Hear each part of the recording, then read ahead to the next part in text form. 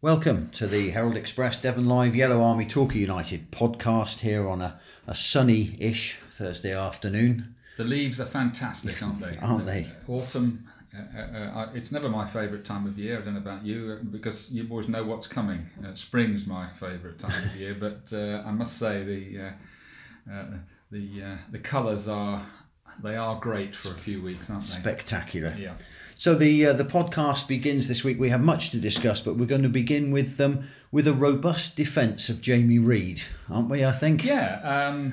In the game at Playmore last weekend against Billericay, Jamie Reidy picked himself up a booking about midway through the first half. Yeah. For Bit what before then maybe. Yeah. What the referee saw as a dive in the box Yes. under a challenge, or the referee didn't think there was a challenge there. And since it appeared on Twitter, it's been branded the worst dive ever, and there's been a lot of debate about it. Thousands of people have seen it. It's missing from the club's, isn't it, official video of the match. But look, let's have a look at it. We have it here. This doesn't make great podcasting, okay? But Dave and I, we have the video in front of us. We'll talk you through it. Torquay are attacking the old mini stand end. And here we go. The ball breaks into the box. Lemonhay Evans pass. Reid tries to take it past the number 5. Ricky Hales. And goes down. Yeah. Waves his hand in the air. And the referee's immediate response is to come over and wave a yellow card at him. Yeah. Now, at first glance, a lot of Torquay fans thought there was a possible penalty there. Well, that's what you see these things cold on the day. No replays in the Playmore press box. It's of course not worth stressing. Yeah. This isn't Wembley, and it was the other side. He was the other far corner of the ground. But my initial feeling was, well, there's been a challenge there. Yeah. Reid has gone down. Okay, so it's no penalty. I'm not sure Jamie Reid was even asking for a penalty, actually. I think he was more interested in the corner, which has come off the defender. And it just seemed at the moment, like quite a harsh booking. Yeah. Then, obviously, I heard in the wake of this and the worst. Oh my goodness, have I got this wrong? And I was ready to come along today and offer grovelling apologies to Scott Jackson, the referee, for having got one wrong. Not that I get only one wrong. But now, having seen it again, I'm in Jamie Reid's camp on this one. It's the person who put it on Twitter very kindly put it up in slow motion as well. Look, Jamie Reid's left foot definitely makes contact with the number 5's foot. He trips. There's no penalty there. He trips over the guy's foot. Yes. It's just a collision. Down he goes. He's gone to ground. It looks as if he's gone to ground quite easily. Okay. But I think to describe that as the worst dive ever is way over the top. Yeah, and when he puts his hand up, he's clearly appealing for a corner. Looks like it, not a penalty. Yeah. So, and of course, in the wake, I think we see players go down over thin air. Let's face it, and they're far worse than that. He's definitely clipped or been clipped, whichever way you want to view it. And the way the rest of the match went, after the referee has booked Jamie Reid for that incident, it kind of pushed him down an alleyway, and of course he ended up sending one off and booking 7 other players in the game. And in the Herald Express this week, on another matter which we'll discuss in a minute, one of those tackles was a tackle by Conor Lemonhay Evans, which was robust, yes. Effective, yes, he won the ball, but appeared to pick up a booking for going into intent. Yes. And of course that went in. I even thought, take that word out, that the Billericay sending off was harsh. I did, looking at that again this morning as well. But the referee ended up booking himself into a corner. Where if you're going to book for Jamie Reid's quotes dive, close quotes, you're going to have to, and he booked a Billericay player almost immediately afterwards for a foul, And then the afternoon carried on like that, and it was almost like the ref ended up, to a certain extent, pressuring himself into There were situations. so many bookings in that second half, weren't there? It was just card after card after card. And of course, in the end, Adam Coombs, the Billericay player, who had been booked earlier for, not quite sure, but that was didn't seem a slightly harsh booking earlier on. And then, of course, he's on a knife edge then, and the next foul. And it was just... I thought the ref didn't really help himself on Saturday. No. But that's very easy for us to sit and hear. Referees aren't... It's not their job to go around helping themselves. They're there to interpret and impose the laws of the game. We all know that players don't help the referees on many, many occasions. They don't help themselves. Mm-hmm. But I certainly think Jamie Reid doesn't deserve the stick that he's got, certainly from some sections of the Billericay support. Particularly as I have never seen a team waste time quite so effectively, let's put it that way, as Billericay did on Saturday afternoon. No. I mean, the ultra slow motion departure after the red card was farcical. And and the substitution after that as well, where they were running the clock down so early in the game. And it's interesting that Gary Johnson afterwards, he came out and, old pro that he is, said, no, I'm not blaming Billericay for that. You would have wanted us to do it as well. Exactly. The reason why we didn't win the game, nearly went down the lost, didn't win the game, was first it was our fault, and secondly it's the referees, where if you want to have a go on the time wasting issue, for not having done something about it before the 91st minute, which was when he finally booked Alan Julian, the referee, for time wasting. Yeah. Well, this is the Billericay goalkeeper, isn't it? Yeah. And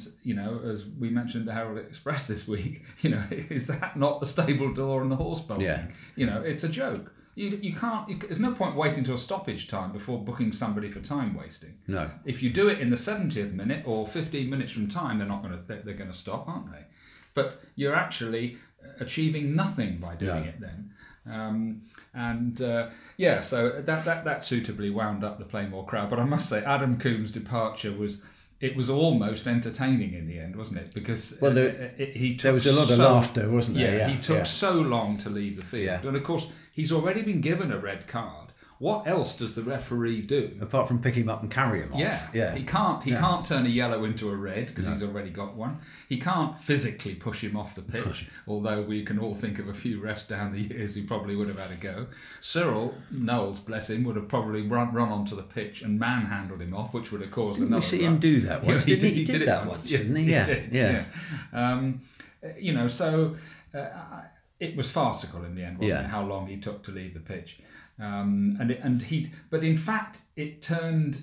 They'd already just equalised, and it actually played. That's exactly what they wanted to happen. They wanted to break the game up straight away, slow everything down, and they did. Yeah. And okay, have United done it in the past on occasions? Yes, they have. I must say, I don't think they've been quite as bad as that, but yes. So you can't adopt the high ground too much, but there is a referee out there. To sort it and to stop it. Yeah. But there were plus points from the Billericay game. Jean-Yves Koué-Niaté scored one and very nearly got another one in the second half as well. Look, the plus points for me was walked into the ground at the start of the match. No Jake Andrews, no Opie Edwards, no Asa Hall, no George Essieman, etc., etc., etc. Yeah. Hang on a minute. We've got Billericay here today. If Jake Robinson is fit and plays, and of course in the end he was fit but he didn't didn't come off the bench, a draw might not be a bad result here today. No, we said that before the game, didn't we? We'd probably have taken a point before the game. Yeah, okay, call us pessimistic, but we did not have our strongest team out. No. There, Rory Keating, bless him, is playing on the left wing. Rory Keating may be many things, but a left winger he isn't. But having said that, tactically, Gary Johnson and his backup team got that spot on because they had spotted in spying reports that the two, Kizzy on the right and Kennedy on the left, like to get forward a lot. And by playing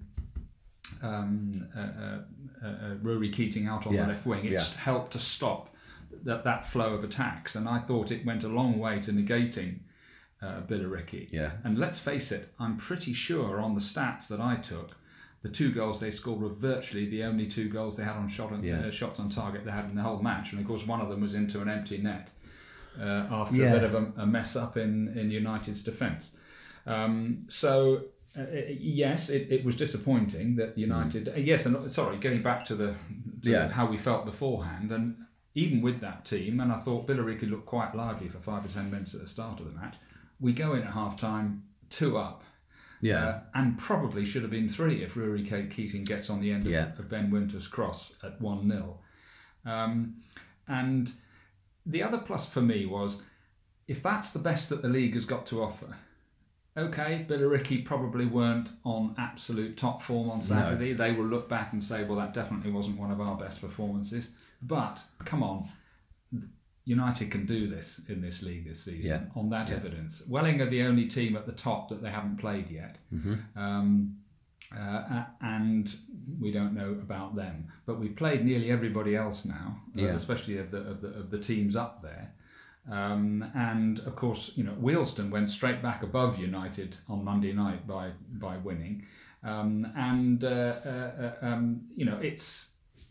it's doable, isn't it? Oh, it is. On that evidence, it is. And Torquay are beginning to look like a team that can carry on moving up, especially with their strongest team.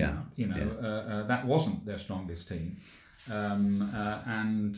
You with all due respect to the lads, obviously you've got lads like Calvin Kalala still trying to settle into the club and into English football. And he would probably be the first to admit it. You've got Keating on the left wing. You would stick Opie Edwards and Jake Andrews back into that side, and I'd have fancied winning that game last Saturday. Now, we're talking on Thursday here. The club press conference isn't until tomorrow. No. But did you know any news on the injured players at the moment? No, not as we speak. I think quite a lot of them are close now. And I would have thought that before Saturday's FA Cup tie against Woking, they would hope that at least a couple of them are back. I think people like Essuman and Jamie Sandals-White, they're another 10 days, but not too long. And of course, we still haven't had any definite version yet on Samir Nabi's red card at Weston-super-Mare. No. Obviously, United appealed against that. He wouldn't have been banned anyway for last Saturday, because at National League South level, suspensions start a week after the offence rather than the next match. Okay. But they've appealed anyway. And we haven't heard, as of today, I haven't heard the upshot of that. And having seen that one on the video this morning, when you see how hard that shot was hit and how high it bounces off Naby into the stand behind the goal, it's come off his shoulder, hasn't it? It's not. And at quite close range. Well, what is it? 8 yards away, 10 yards away, and the bloke's cracked it, isn't it? So even if the referee's going to give a penalty, it's a harsh red card. Well, I think so. Apart from anything else, if the ball had hit him on the upper arm, or the referee thinks that it hit him on the upper arm or chest stroke arm, well, it ain't flying over the bar like it did, is it? The reason why it ballooned over the bar was because it hit him on the point of the shoulder, or certainly appears to, because that's the hard part of the shoulder. And it flew up over the bar. I'm not quite sure, even if Samir Naby has kind of like half turned, or either through self-protection or just instinct. I still don't see how how that warrants a red card. No. It's not like he's moved his arm towards the ball. It's not like his arm is in a, quote, unnatural position, and we'll get into all of that in a minute or two. And it just seemed he's given the penalty. That's that's one thing. But to send him off as well, I thought was pretty harsh in the circumstances. And let's face it, we know how. Well, if we were playing, we'd be, I'm sure in heated moments of instinct, your arm or your elbow or your shoulder does go out from time to time, and you have to pay the price accordingly. But I thought in that particular case, Naby was very unlucky to be sent off. That was harsh. But you were saying in the paper this week there's some discussion over the whole concept of handball and deliberate handball. The ruling bodies are currently considering a whole range of options on this and other matters, and there are various things which they're considering, we understand, which you'd go along with. Like when substitutes are made, the player should go to the nearest touchline. Well, that would put an end to... That would have saved a bit of time on Saturday, wouldn't it? on Saturday. No substitutions during stoppage time at the end of halves, i.e. to stop this again, makes slowing sense. of games down, that sort of stuff, fine. But they are also seriously considering removing the word deliberate from the handball law. Now, so any handball is a handball. It's been enshrined in the handball law. That word, that intent, that deliberate word has been in there since time immemorial. Because handball has obviously, the principle of handball is that a player has handled the ball to either stop a goal or prevent an opportunity. Now, to take that out, I think you're moving the whole thing. Well, and I think we all know, and I'm no doubt the people who are sat around the table at the IFAB are well aware of this. But is this a step too far in trying to cover all these angles? We've already moved into phrases constantly. One of the problems of this is that the lawmakers, they don't actually change the law. They keep introducing guidelines. So they can't be accused of changing the law, but they introduce guidelines like intent, taking advantage, seeking an advantage, arms in unnatural positions, whatever they are. But it's almost impossible to police. It is, and of course the poor guys that have to interpret all of this stuff are the referees, as if they haven't got a hard enough job as it is.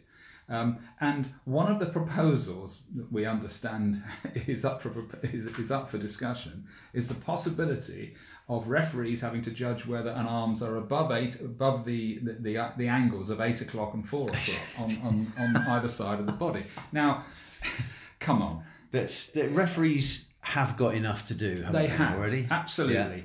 And I can't help thinking, not me, and obviously we're just sat around discussing it. I'm sure many fans do exactly the same as us. Sometimes change doesn't always equal progress. The referees have been out there refereeing games since time immemorial, making decisions, some of them right, most of them right, the vast majority of them right. They're now in a situation where they're being asked increasingly to be mind readers, to make decisions on such fine margins, especially since the offside law has been and under massive scrutiny as well. And under increasing, that's the one thing for me that's changed about football. Nothing else has changed. Everybody keeps pretending, the game's different now, the game's changed now. No, it hasn't. Mentioned in the Herald this week, people say, it's quicker now. What? Quicker than Rodney Jack? Yeah, that was a good point. And, I don't think so. No. Players bigger and stronger. What? Bigger than Alex Watson and stronger than John Impey and better tacklers than Alan Little. Come on. No. The game hasn't changed, but the stuff around it has changed. And you're quite right to point out the scrutiny has changed. It's intense, the replays has changed. Especially at the top level. Absolutely. Ridiculously. Absolutely. And we don't get those instant replays at Torquay United. They come 2 or 3 days later when actually quite healthily most people have calmed down by then. And then unless you get an incident like poor old Jamie Reid where it's trawled up days later. But no, that's fine, and we all love it. We all love the replays. We love the talk. We love the arguments. We love. We were sitting at Playmore last Saturday, and the referee's wife, we understand, was sitting just in front of us. I was going to say on the referee, when you're a season ticket holder, check you're not sitting next to the referee's wife. Before, so we understand it was her, and of course she got up and left shortly before half time because there was a fair bit of flack flying around. I thought she was fine. She wasn't sort of emotionally distressed or anything like that. But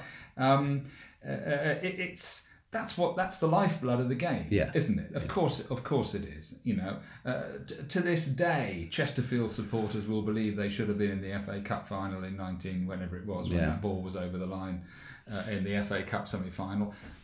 Frank Lampard's goal against Germany in the World Cup should have been given. It was over the line. It's part of the folklore of the game now, isn't it? And all of these rights and wrongs. But sooner or later. And I get back to this thing with American football. They tried to do this a few years ago. Take all these very fine decisions up to the TV replays high in the stands, and an already disjointed game was slowed down even more. More gaps, more fans sitting on seats with nothing to do except look at each other for a few minutes while they sorted it out, and they stopped it. They threw the whole thing back at the referees and said, "That's what we're paying you for. You make the decisions and we'll back you 99 times out of 100. And I can't help thinking that handball is difficult enough as it is. The ball is flying around the penalty area. If let the ref decide whether they think it's handball or not. The ref on Saturday felt that Jamie Reid, for instance, had dived for a penalty. We disagreed with it, or I think we do. Think it was a bit harsh. I think we do. The referee at Weston-super-Mare last Tuesday night thought it was a handball. Okay, that's his decision. We discuss it. We all get upset about it. Poor old Sammy Navi, and they have a chance to look at it again as to whether his red card was right or not. That's always been the lifeblood of the game, to try and sort of almost cover all these angles in the name of some sort of perfect world that we all know doesn't exist. Let the refs get on with it. It's hard enough as it is without more guidelines being thrown at them every single season. I mean, the offside law, first phase, second phase. Impossible. Is he trying to take advantage? Is he not trying to take advantage? It's balls going one way, players going the other, etc., etc., etc. It's put referees and linesmen under so much pressure.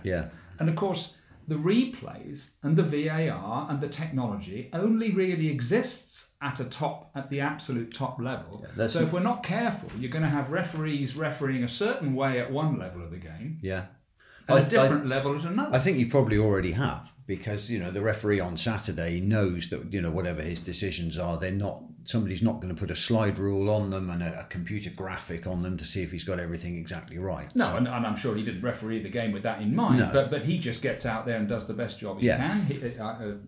Scott Jackson, we had a referee at Wealdstone the other week, Phil Staining he's called, by the way, and he's bloody good. And he was terrific, absolutely terrific. And I think Brett Huxtable used to referee games from North Devon, didn't he, at play? Everybody hated him. Everybody thought he was the worst referee, couldn't handle men. Until the last game he did, when everybody thought, hang on a minute, he actually refereed a tough game really well, That's didn't right, he? and now he's refereeing at a level, okay, I haven't seen him recently, I wouldn't know whether he's good, bad or indifferent. But, let them get on with it. Let them get on with it. We'll all argue about it later. We'll call them this, and managers will have a go, etc., etc. 'Twas ever thus. It's been going on ever since people first kicked the ball around competitively. And to try and start introducing things like, is the arm above 8 o'clock or 4 o'clock, etc., That's ludicrous. That is ludicrous. You're going to end up your own jacksie if you're not careful. And let them get on with it. Let them get on with it. The laws are there. The laws are there. Most of them haven't changed. By the way, one law that hasn't changed is the goalkeeper in 6 seconds. But that's never enforced, is it? It's never enforced. Why is that not enforced? That would be the fastest way to stop time wasting instantly. But the 6-second law is still in the laws of the game. Most people actually think it's been kind of like sidelined or pushed out. No, it's still there. And yet, how often is that imposed? What about delaying free kicks? Players standing over free kicks. That used to be a bookable offence.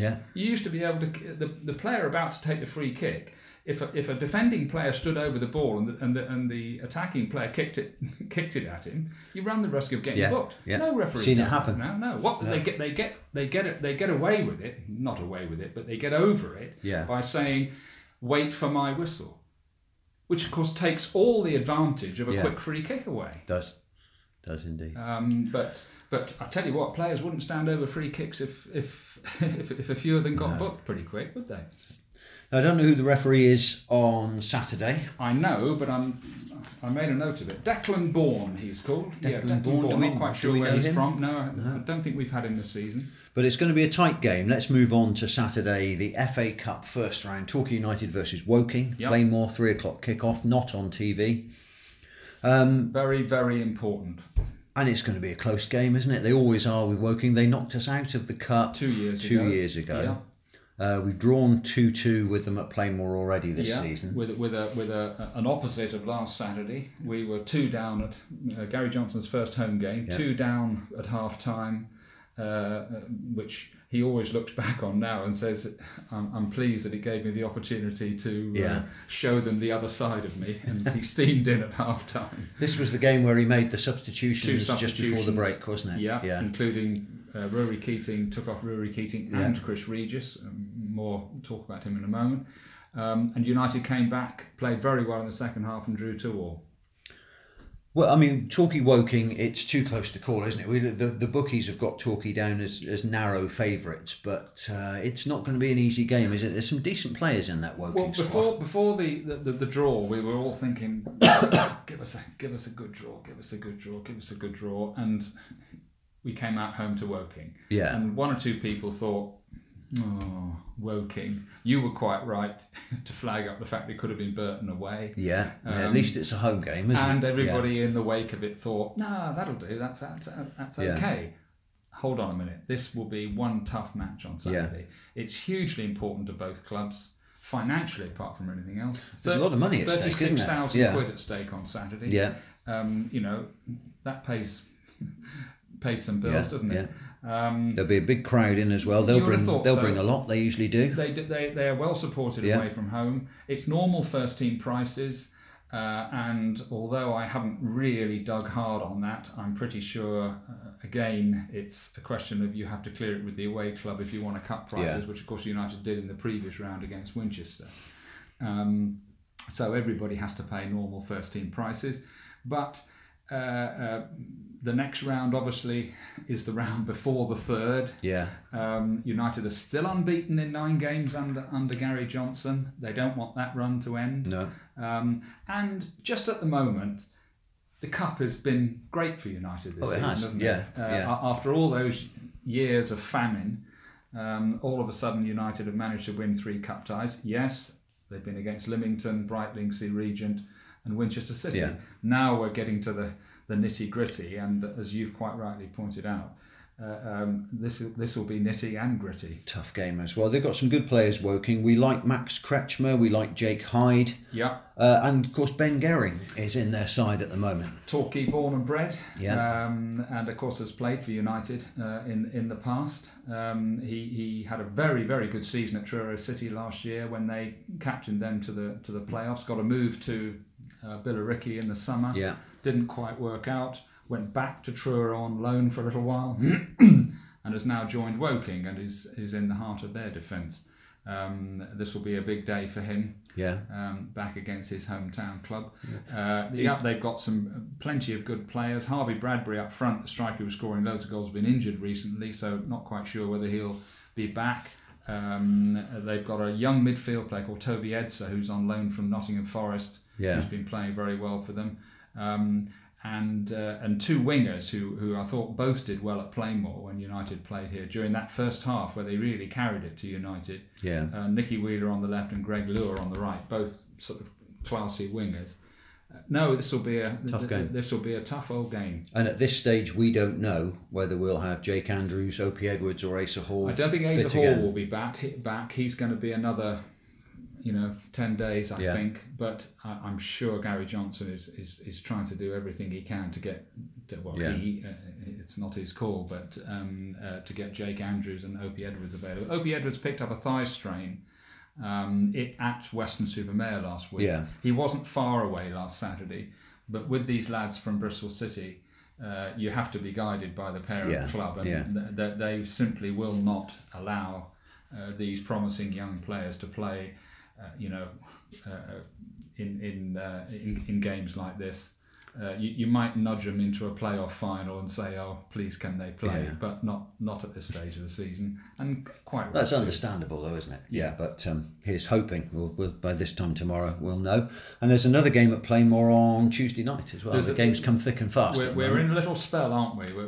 This is a kind of a important little spell. Stroke Truro ground share.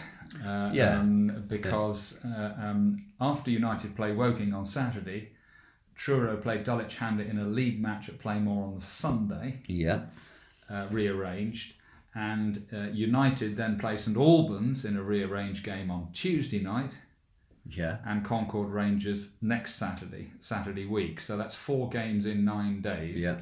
And this is exactly, of course, the scenario which a lot of people feared when the Truro ground share was first announced. And if Torquay stay in the cup, plus there's the FA Trophy draw to be done. Draw is on Monday, isn't it? So there's a lot of games coming up, and potentially a lot of games coming up. Truro, of course, will be in the FA Trophy draw, so they've got another game coming. So this 2-match weekend, which is coming up this week, could well easily be repeated. But of course, this comes against the background of Truro have announced that they are going back to Trieu Road. That the $64,000 question is when. No date has been put on that yet, has it? No, Peter Masters, the chairman, has said he certainly hopes it will be by the beginning of December. Well, let's face it, it's only 2.5 weeks away, isn't it? Yeah. Well, give it 3. Or certainly by Christmas. Apparently, this all depends on an official confirmation from the owners of the Trieu Road ground that they're happy with this happening. There will be they won't need the ground for anything between now and next summer, which I think everybody thinks is the case. But I think Peter Masters is just waiting for see it in black and white. But what do they do next year if it's next summer when the ground owners? That's your phone, Dave. That's got to be a fine, hasn't it? It has. But if Truro are thinking of moving back there, but then at the end of next season, surely they'll be in exactly the same position again. Yes, but then at least that is will have to be handled then, and it may not involve Plainmoor by that stage. Because I think in the wake of the experience at Plainmoor and the gates they've attracted, surely Truro would look for something closer to home if they can't play at Trieu Road next year. So it does look very much as if we'll have a road trip on New Year's Day, though. It does. It won't be a Plainmoor double header. We'll be off to the land of legend on New Year's Day. Boxing Day and New Year's Day, because the United obviously are home on the Boxing Day and quotes away on New Year's Day. But no, it's this fixture thing is problematic. Up to now, the expertise of Chris Ralph and Julian Goulthorpe, the ground staff, plus some pretty good weather. It's just on the turn a little bit now, though, isn't it? To keep the pitch in remarkably good condition, and the ground share has worked, if that's what you want to call it, and fine. But winter is starting to set in now, isn't it? And the pitches are getting softer, the damage will get greater, and when you've got 4 senior games in 9 days, last Saturday against Billericay was the 27th match to be played at Plainmoor in the first 3.5 months of the season. That's a lot, isn't it? And that's what you normally play in a whole 8 months, 8.5 months. The pitch has got to be pretty bulletproof to stand up to that. It has. Just before we leave the St Albans game next Tuesday, Jason Banton is at St Albans on loan at the moment, but he won't play against us. No, he's not allowed to play against United in a league match. However, United have said he can play for them in the FA Trophy. Yeah. I presume. I don't know. I haven't seen the small print of the deal. I don't know whether there's a phrase in "unless St Albans is drawn against Torquay United." I'm not quite sure, but he definitely won't be available for the match next Tuesday. St Albans are going pretty well, by the way, so that'll be a tough one. And and so will Concord Rangers the following Saturday. These are clubs that are all in a big group. They're level on. Concord Rangers are level on points with us, aren't they? Yeah, there's a massive span of I think it's 4 or 5 points covering a dozen teams in the middle of the table technically. Yeah. And United, as other teams play, keep bobbing in and out of the playoff zone. But I suppose, as Gary Johnson was very quick to point out, the disappointment of last Saturday from him was that we still got 7 points to catch up on Billericay as opposed to 4 if we'd won. But there's a long way to go. There is. While we're on the subject of players who are playing elsewhere, Chris Regis has got himself a move. Yeah, Chris Regis was one of 4 players who were told by Johnson a few weeks ago that they could go out and see if they could find themselves another club. Yeah. Bobson Balling quite quickly went to Oxford. Andre Wright has since joined on loan, by the way, Balling. Andre Wright subsequently got himself a move to Gloucester, where former United defender Chris Todd is the new manager. Jason Banton's at St Albans, and Chris Regis has been training with a number of clubs, and he's now gone, cancelled his contract by mutual consent of Plainmoor and joined Wealdstone, where of course United played and won 3-0 10 days ago. Wish him all the best. Yeah, no, didn't quite work out for him, did it? No, and I think Gary Johnson had to make some reasonably quick decisions when he arrived and inherited a fairly big squad. Of course, injuries have cut into that since.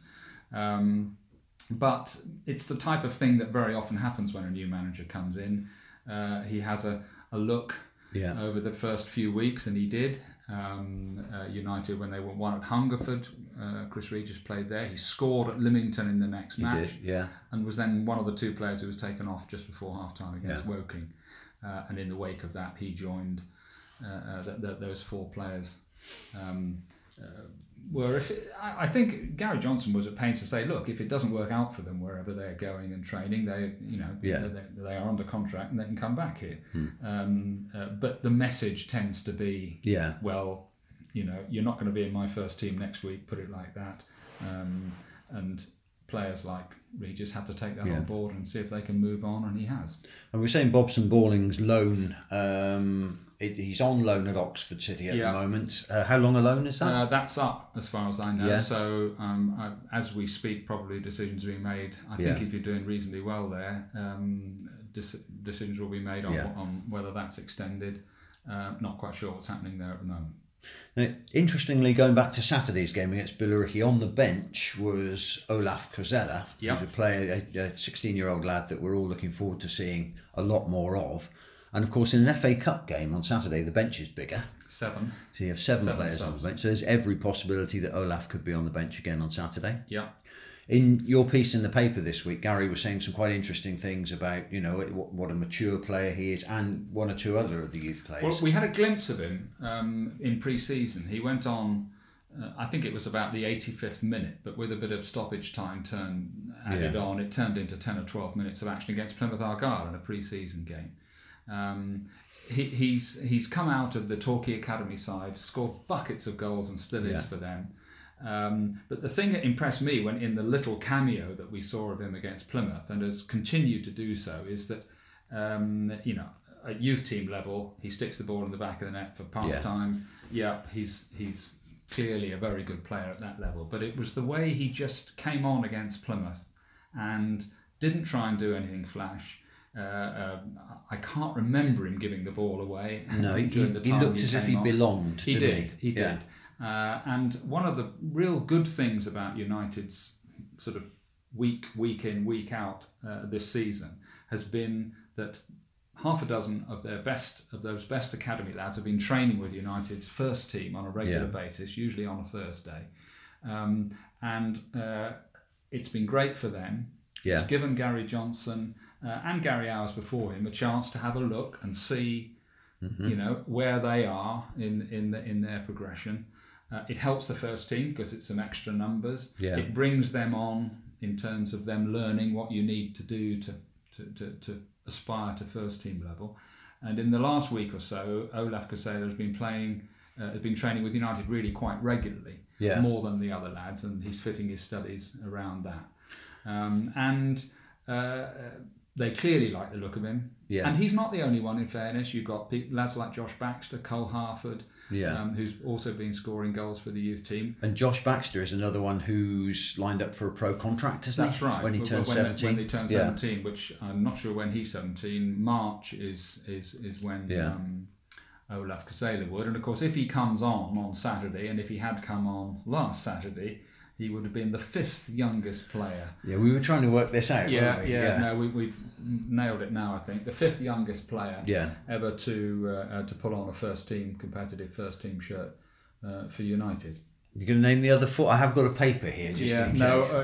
The other 4 are the youngest of the lot was 16 years and 36 days was David Bing at Walsall in 1993. The opening game of that season, United had quite a lot of injuries and they had to throw this young strapping 16-year-old trainee centre forward in, and of course as anybody who was at the Bescott Stadium, the new Bescott Stadium in those days, will relate he scored twice and United won at Walsall, and he was promptly left out for the next game at Hereford in the League Cup. I remember that really. I was in the Herald Express office that Saturday afternoon. We were watching the teletext, obviously in the days before internet and things like that, to see the scores come up.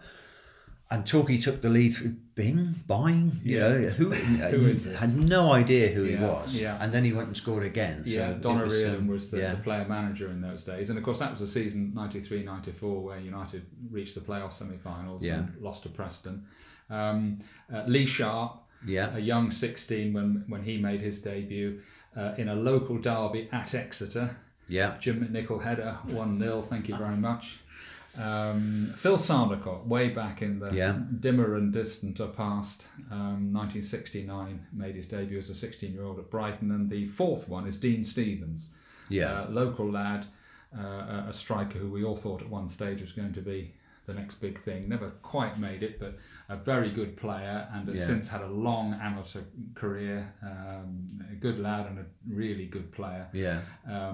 He made his debut about 2002, I think, and he was also. So all of those 4 were younger 16s than Olaf will be if he comes on. And let's hope that in the next not too distant future, Gary Johnson has a chance, either through good situation to send him on in, or maybe Olaf, go off and get us a goal, will you? Well, manager has to be careful, doesn't he? Because there were 1 or 2 people around us on Saturday when things were not going very well in the second half who were saying chuck Olaf on.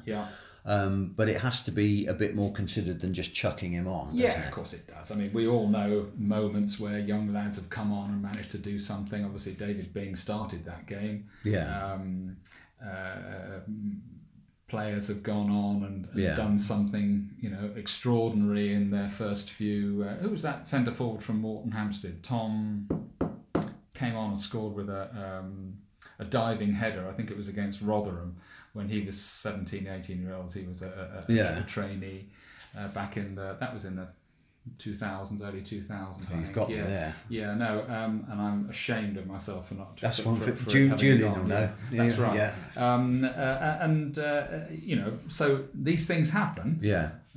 But you do have to be a bit careful, and of course it's always about knowing how old a 16 or how old a 17 you're dealing with. There are some lads who are already inside them a kind of men at that age, and there are others that aren't.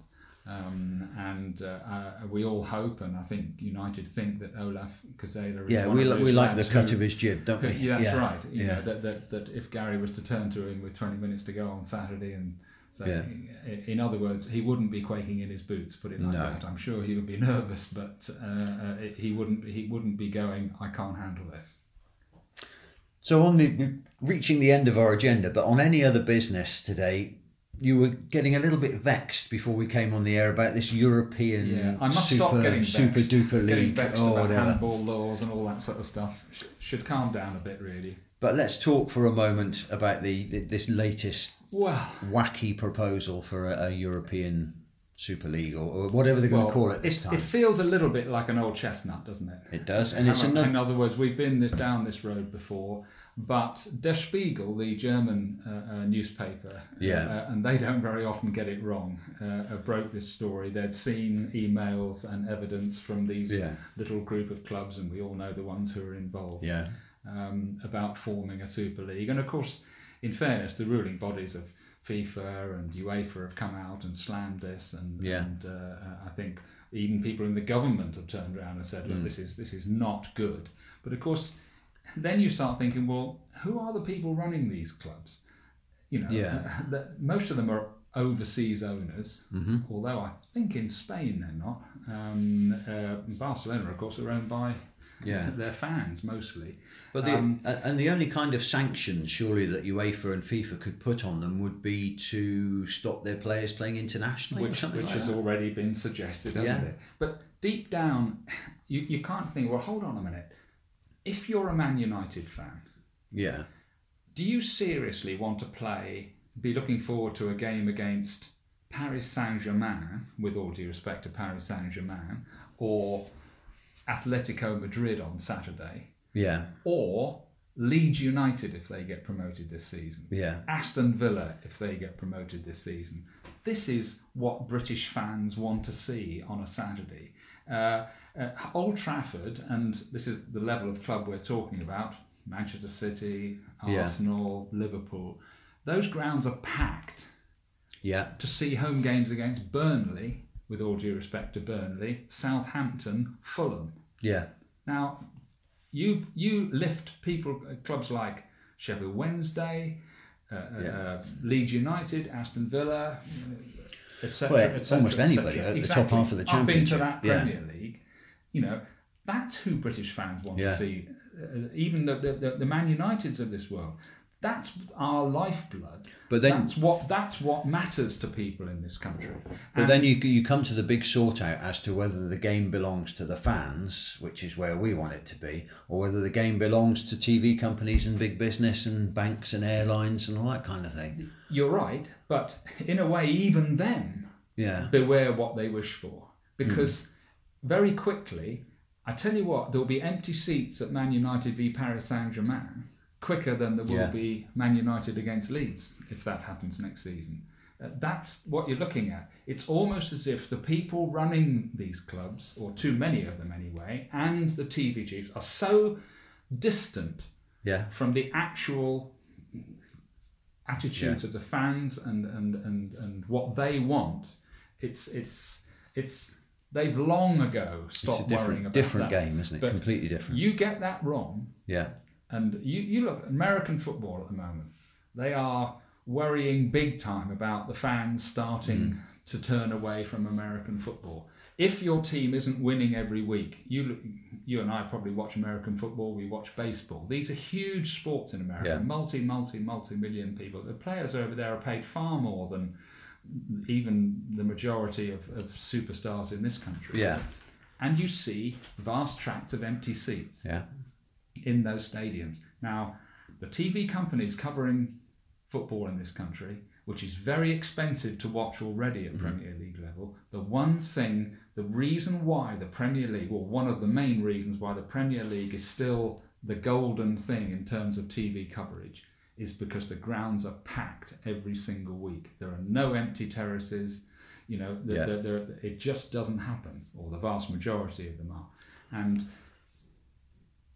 Man United against Leeds, Man United against Aston Villa. That's what people want to see.